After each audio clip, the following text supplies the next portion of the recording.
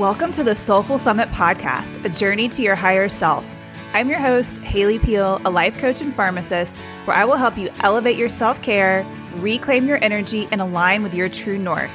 We will chat about holistic living, adventure, raising your energetic vibration, and how to connect with your higher self. Let's dive in.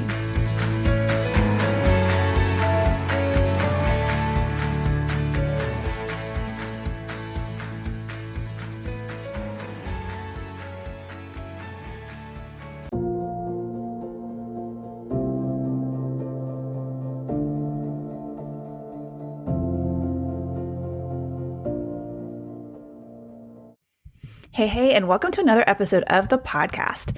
So today's topic is inspired by a pharmacist colleague of mine, and he was asking, how do you quickly handle stress in the moment when you cannot separate yourself from the stressful situation? Or how do you prepare your mind when you are going into a knowingly stressful situation? So we're going to talk about how to handle stress in the moment. We're going to get into prep strategies as well as real-time in the moment strategies.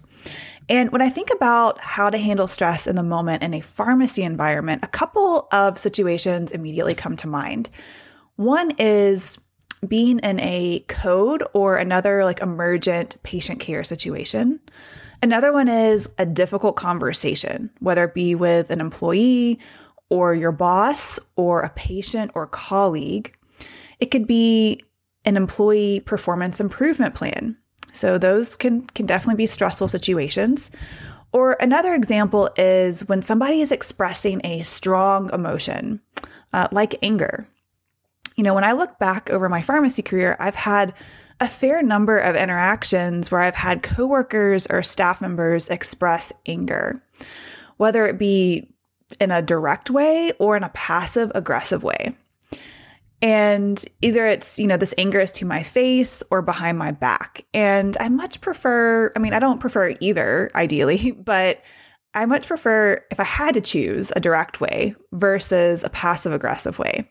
I've been in situations where, there is so much tension in the room that you could cut the tension literally with a knife.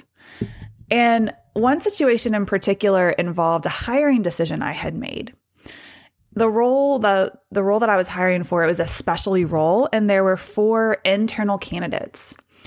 And after the interviews and taking into consideration their interview performance as well as their, work history performance and staff and manager feedback, I chose who I felt was the best candidate for this role. Well, one candidate who did not get the role but had worked in the pharmacy for many years came into my office really upset. And this was not a sad upset. It was more of a guns a-blazing upset. It was anger. And they came in ready to go. And it took me off guard in that moment. And I had to really keep my composure, and it was a balancing act of de-escalating the situation and also being both kind and firm in my response and expectations moving forward. And, one of the questions I like to ask in an interview, especially if, it's an internal candidate, is, okay, what happens if you don't get the role?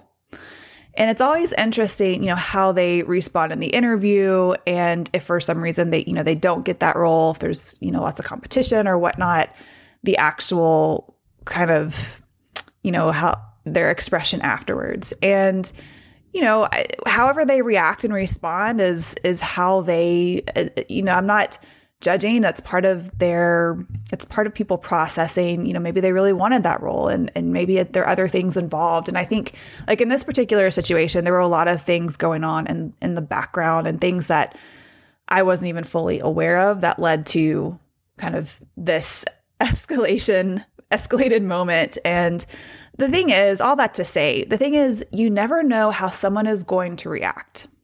Like you never know, like even if you do everything quote unquote right, somebody can still react in a way that you're not expecting. And the thing is, it's not in your control.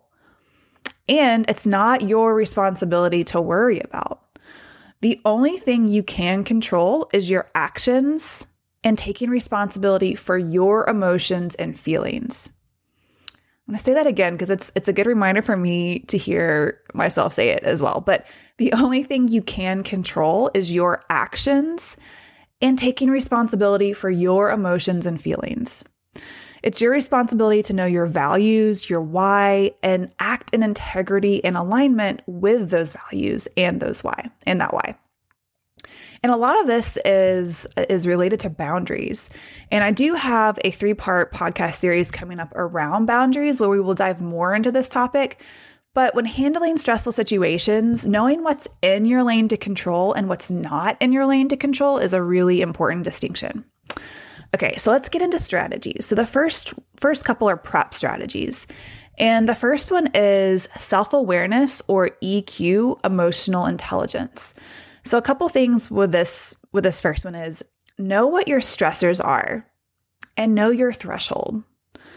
So, is it a particular person, or is it a particular time of day, or is it when, you're feeling overwhelmed and somebody else is coming into your office and it's just kind of that tipping point? Like, take some time and know what your stressors are. What is your threshold for this stressful situation? Maybe it is going into when you're having to deliver difficult feedback.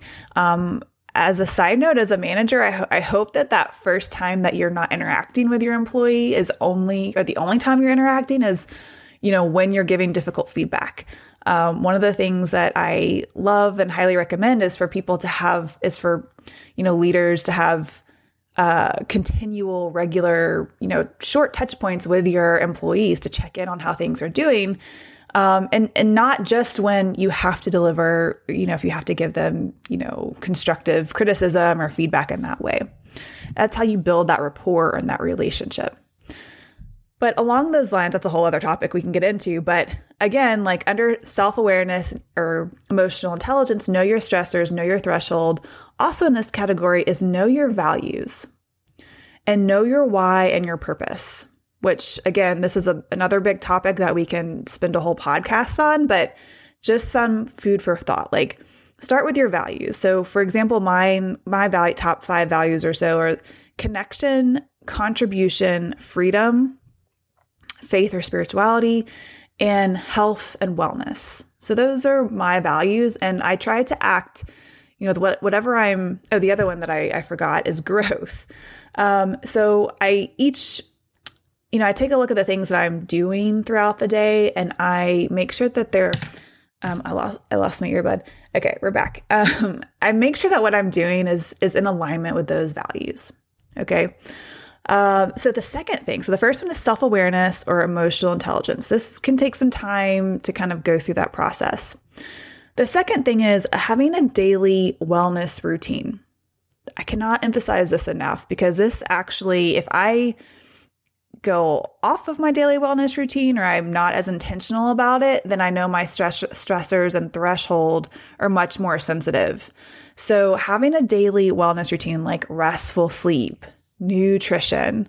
I talk about in one of a previous episode, creating your own spiritual gym or morning routine, which can include things like deep breathing, meditation, movement. And I really highly recommend like a 10 to 15 minute spiritual gym every day, ideally in the morning. And this is just a simple habit that when implemented consistently has a huge impact in your energy, your mindset, and how you show up and interact in the world. So, when you get into these stressful situations, you've already grounded yourself for the day. You've connected with your values, you've connected with your why, you've taken time for yourself in the morning. And this, again, like done consistently over time makes a huge impact in every interaction you have. So daily wellness routine. Okay, the third kind of prep strategy is mindset. This is also a big one. So know that pressure or stress is a state of mind. It is a state of mind. So two people can be in the exact same situation and perceive it differently. Two people can be hiking up a mountain and maybe it's, one person is really nervous about hiking on the edge and the other person is totally fine with it. So it's a state of mind. And the more you expose yourself to these stressful situations and you continually calm your nervous system down and realize, oh, like, I'm not going to die with this situation. I have survived it. Like, your threshold is going to grow. And, I will put in a plug. I love this book called The Comfort Crisis. And it's a way I could talk for a while about this, but basically it's continually getting out of your comfort zone, no matter what it is, every day, kind of doing something that makes you a little bit nervous every day and still taking action anyways and kind of facing that fear, no matter how big or small. This grows your resiliency. So I just welcome you to embrace the pressure. Okay. Again, two people can be in the exact same situation and perceive it completely differently. And if you just think back, like when you're learning to drive a car or you're learning a new job, I mean, it can be very stressful and overwhelming when you're first, you're everything about learning to drive, you're, all these different things to remember, and have this huge, metal contraption that can go really fast, and you're, trying to figure it all out. Like when you first learned anything, it can be a lot, but then, the more you do it, then all these behaviors and things become more automatic. And the same thing is when you're having, a stressful situation at work, when you have a difficult conversation, like the more you do it, the more you lean into it, then the easier and the better you get, the better you get at it. It is a skill. So, okay, mindset. Again, that could be a whole other podcast episode, but we're going to move on here. So the fourth strategy is the post. So after you've had this stressful situation with whatever it is, maybe you're in a code situation, maybe it's just been a long, stressful day at work, one thing after the other, maybe it is a difficult interaction. You need to have a practice to calm your nervous system after a stressful event. This is really key too. All of these are key, especially this one. The thing is, like, if we repeatedly expose ourselves to stressful situations and we don't intentionally calm our nervous system down, our body can become addicted to those stress hormones. So go for a run after, schedule a massage, go outside and walk in nature. Being in nature, this is a whole other episode. I think I'm talking about it soon in a separate episode, but it calms. There are negative ions in nature that literally calm your nervous system. So we relax in nature because we flood our body with the Earth's frequency, with these negative ions. And, being inside and in the cities, these electrical frequencies that are all around us can deplete us of energy, deplete us of cellular energy. So a great way, I do this daily, then I go hiking out of the city at least weekly. You've got to calm your nervous system down after the stressful event. Okay. All right. So the prep strategies, again, just to kind of recap. Number one is self-awareness. Know your stressors, know your threshold. Number two is implement, if you haven't already, a daily wellness routine and a morning practice, a morning spiritual gym. Number three is mindset. Stress is a state of mind, and continually get outside, expose yourself, get outside of your comfort zone to whatever it is that you're nervous about. And number four is have a practice after that stressful event. Calm your nervous system down. Okay, so let's get into real-time strategies before we wrap up. The first one is what I like to call the 4-5-7 breath. So when you're in the situation, you are having, a stressful conversation with either your boss or a coworker, whatever the situation may be, remember to breathe. Okay. And the way you can actually trick your nervous system. So if you're feeling nervous, but you want to calm down, you can actually trick your nervous system into being calm. And the way you do that is by doing the 4-5-7 breath, which is inhale for 4 counts, hold for 5, exhale for 7. And you can adjust it if you're, needing to in this situation.